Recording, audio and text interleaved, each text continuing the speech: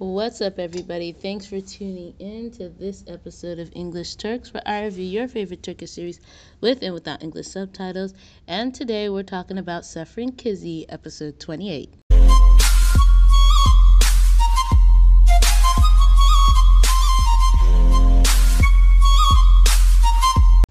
Guys, I just finished watching Sefirin Kizi while I'm sipping on a cup of tea, and it's just... this was a good episode. I mean, it wasn't one of the whoa, this is a great episode, but it was a decent one because we got to see some of the things that, we needed to see. For one, he did propose to her in the last episode, so they went back to the house. Now, they are basically their honeymoon phase. Sanjar wanted to just get married right away, but how can I say this? Nade wants to have a traditional wedding. It's a little bit embarrassing, I would think, for them to try to do a wedding just because he literally just got married to Mineshke and divorced her in a matter of maybe half a year, 9 months. So now they're going to expect everyone to come out for another wedding. Come on, guys, when are we going to get this right?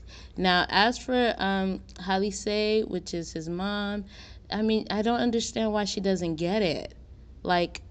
Everyone you set up your kids with turns out to be a horrible match.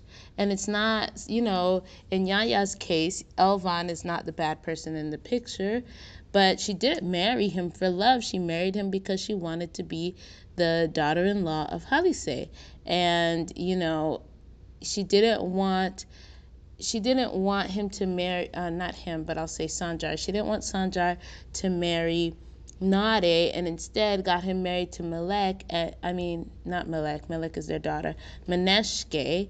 And that turned out horrible because Mineshke was just in it as a gold digger. I don't get why Halise doesn't see that her choices are horrible. And now she's doing everything in her power to prevent Kavruk from, being in the same area with her daughter, and it's just ridiculous. I'm kind of glad that the old aunt came to the house because she's now taken over everything, and that's the best deal that could have happened. Hopefully that will put Halise in her place and she'll stop with all the meddling, but it doesn't seem like it since she pulled Yaya off to the side and said that she's not going to let go of this and that he's not allowed to get divorced, which, where does she get the right to say that? She doesn't have the right. But, we know she just intervenes where she's not needed. But either way, they decide that since they're engaged, they'll go back to the house. And I think Nade's house, and I think that was a smart idea, being that why should Yaya live in that house all comfortable and everything after he used that house to cheat on his wife? I don't understand how she could sleep in that house, because I couldn't sleep in that house. I really couldn't. Burning the sheets is not going to do it for me, because this girl was in the kitchen cooking and doing all this stuff. I couldn't stay in that house, but she's going to stay in that house with Nade.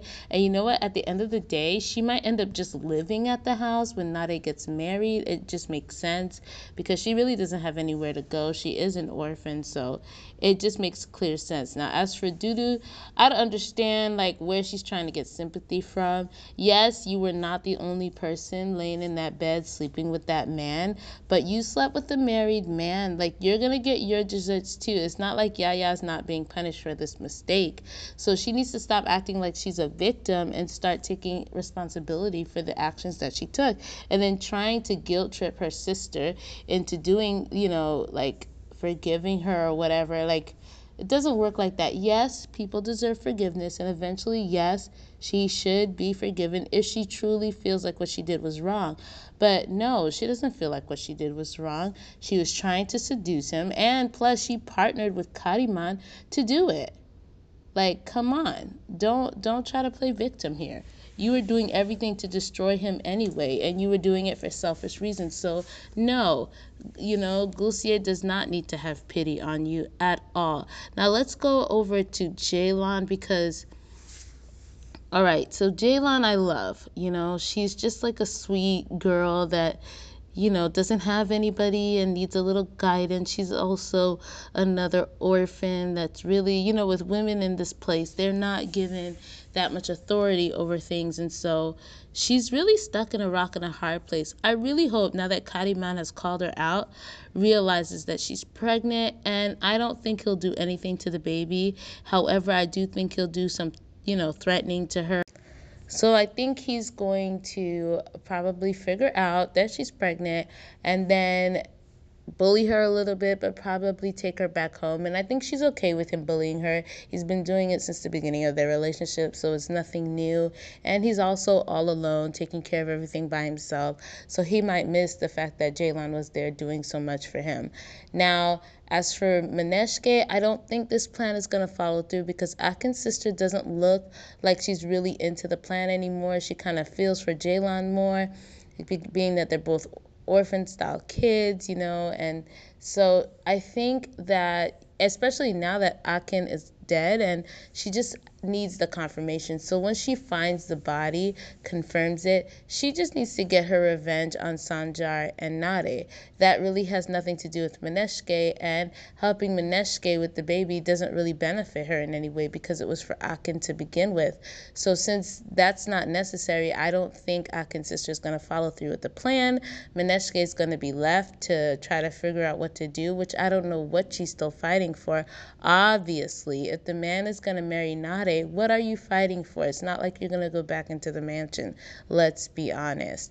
We'll see what happens in the next episode because now Akin's sister has given them something to cause stomach pain and now has given them something else to make them tell the truth. But I think what's going to happen is they're going to start fighting outside. She's going to get nervous and scared, and she's going to run out to see what's going on, and then the whole thing will be, just end right there, and she won't get all the information that she needs, and then Sanjar will realize that the situation that they're in, and we'll see what happens. And I'm a little afraid for his leg. Like, what's going on with the leg, folks? Like, we need to figure that out. Now, let's see what happens in the next episode, and I'll talk to you guys. Bye.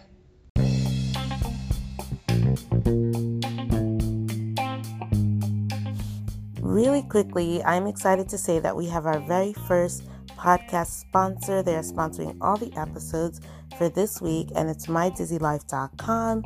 On there, you can find clothing items and accessories with your favorite Turkish sayings, such as Sen çok seviyorum and Baya Baya iyi and Çok güzel.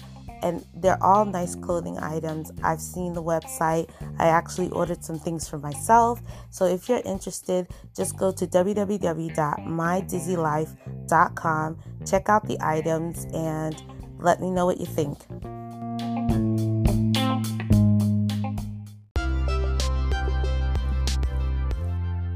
Thanks for listening to this podcast. We hope you enjoy it. Feel free to subscribe to this podcast channel, and also feel free to subscribe to our YouTube channel where we post videos there. And if you'd like, you can follow us on Facebook, Instagram, and Twitter where we post all our social media updates. Talk to you guys soon.